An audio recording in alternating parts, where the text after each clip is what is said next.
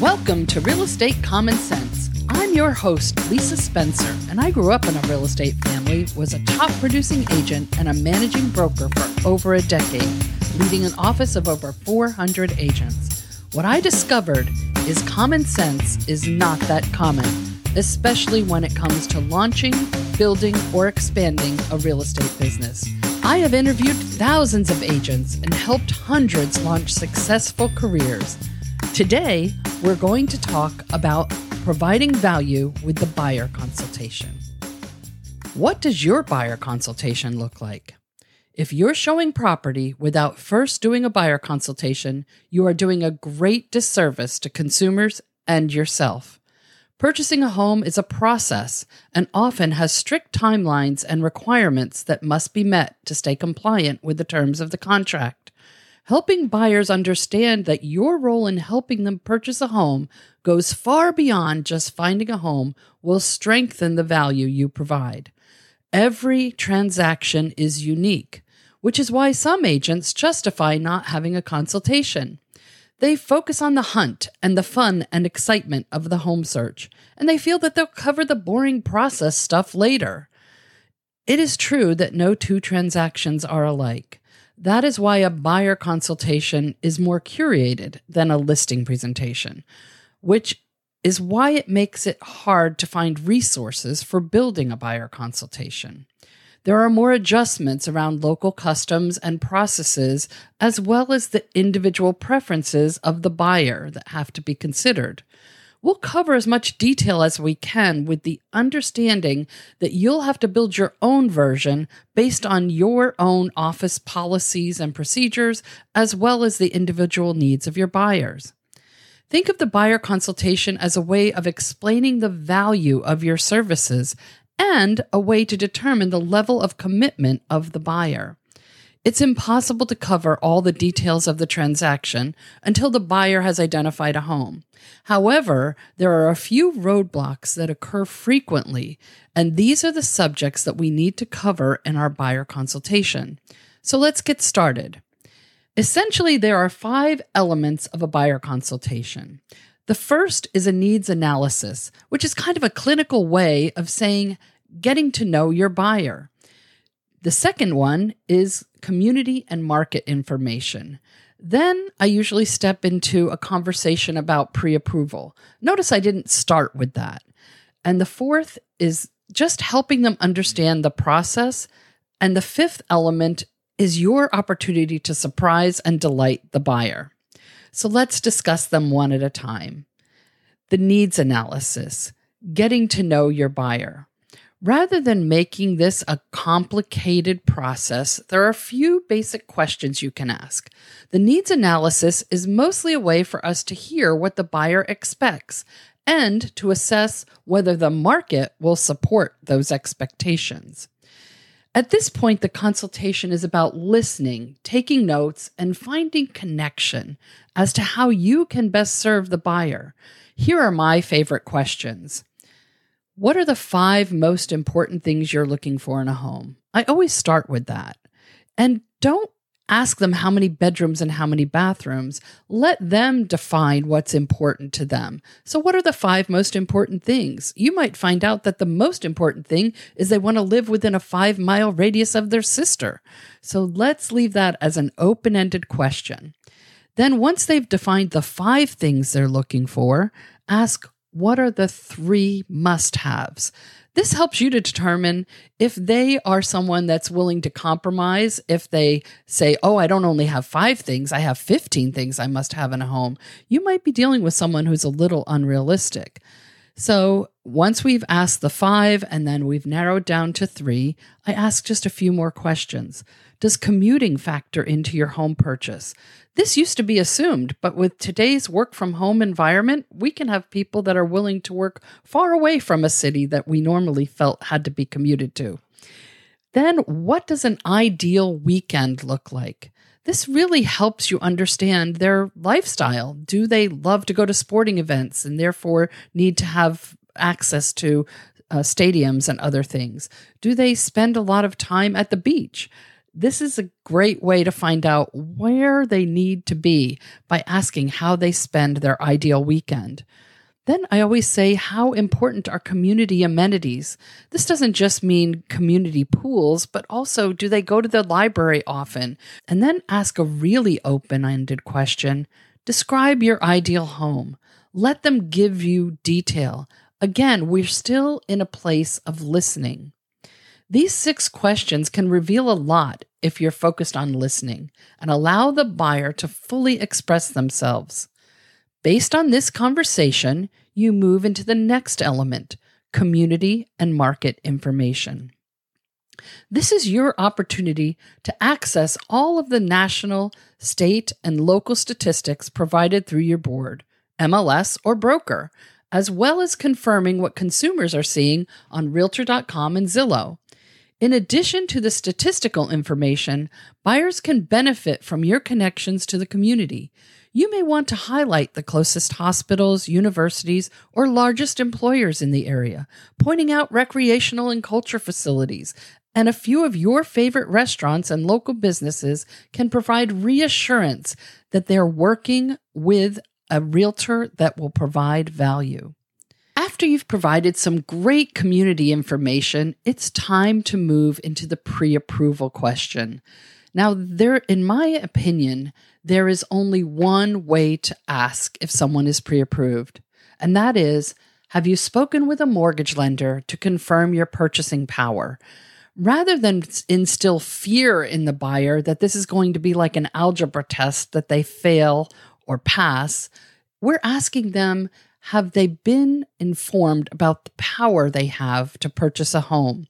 I love to work with a lender that provides a clear financial picture of what the process is going to look like, not just a piece of paper. The lender that I work with actually has a way to offer some credit repair if, in fact, when they go through the credit process, that they aren't quite ready to purchase a home. We don't leave them high and dry. We give them a process and a plan that they can purchase a home later, which is great for us as realtors because that provides a lead for later on when they are ready.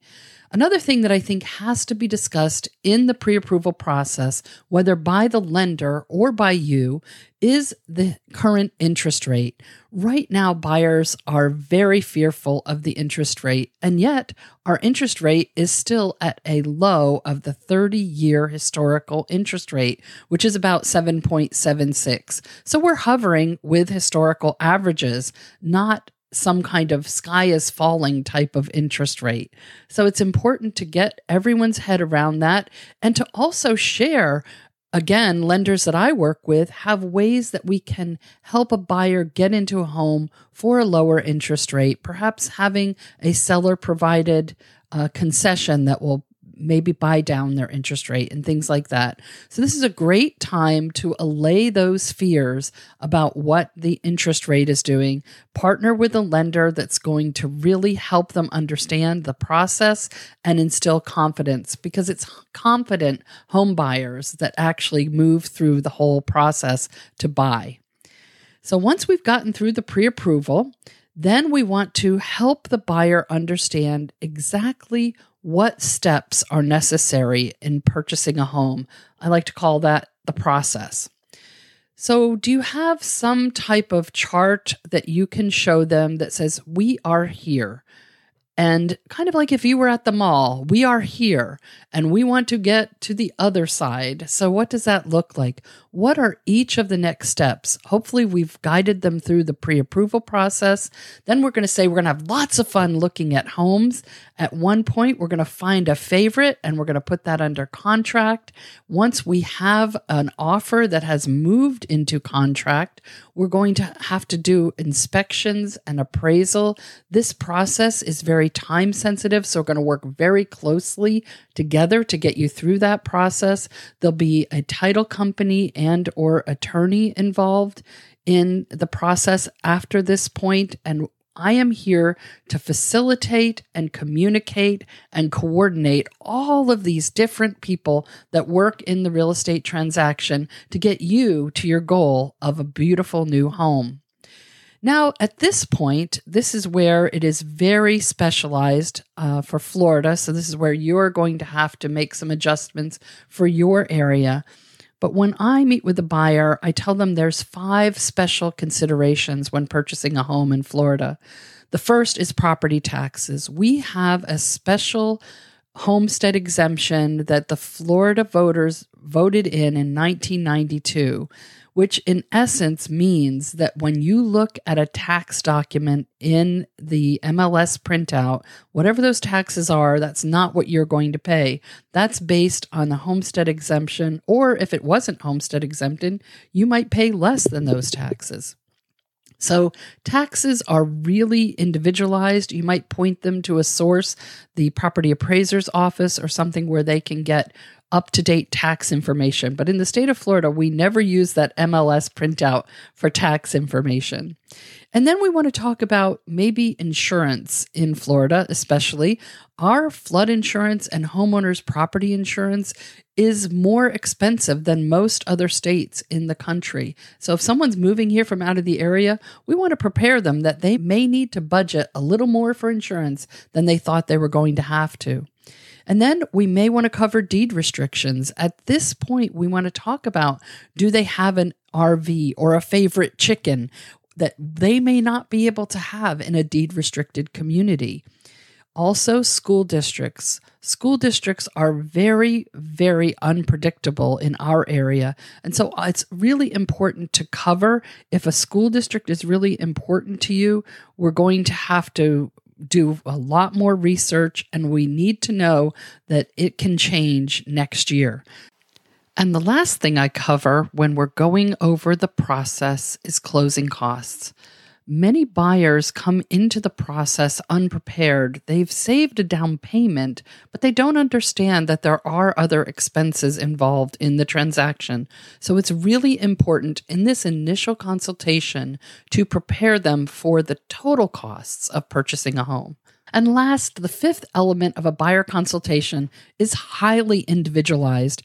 I say it's your opportunity to surprise and delight.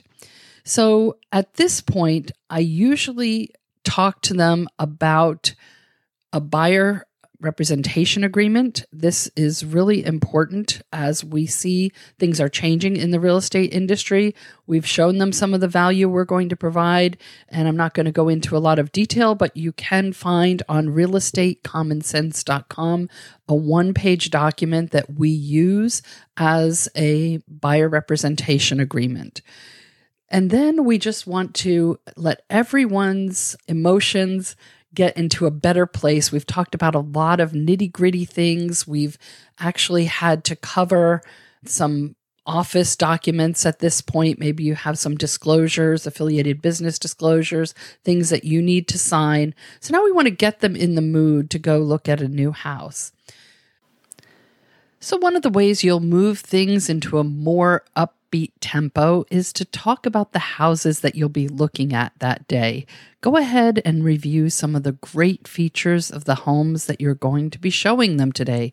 Hopefully you've previewed some of them and you'll have some beautiful little tidbits that you'll be able to share.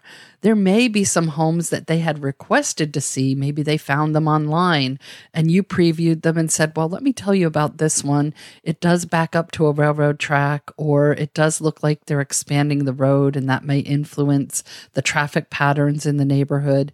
Showing that you've really researched the homes you're going to show them, again, instills in the consumer that as a realtor, you provide value.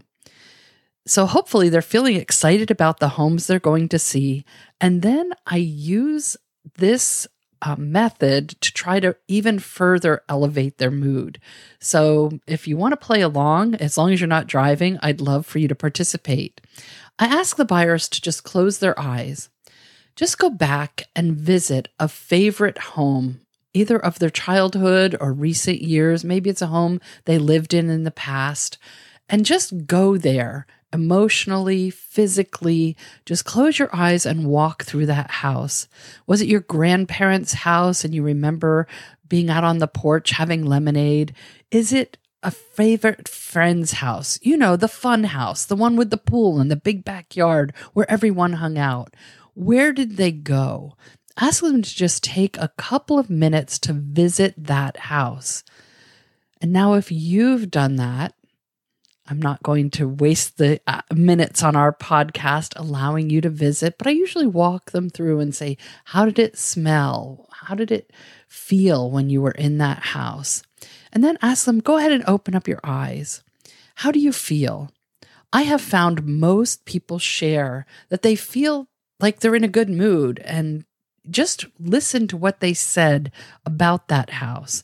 If they're talking about the kitchen, we know no matter what their budget is, even if that house is out of their price range, we know to focus on kitchens. If they were talking about great things they did in the backyard with barbecues and all that, then we know that they're going to want some property. We've given our buyer time to describe, qualify for, and dream about the ideal home. And now it's our job to go out and find it. We hope you've enjoyed this conversation about the 5 elements of the perfect buyer consultation and that you'll use it to provide value the next time you meet with buyers. Thank you for joining us on Real Estate Common Sense, helping you launch, build, and sustain a wonderful real estate career. This is Lisa Spencer, sending you love and wishing you success.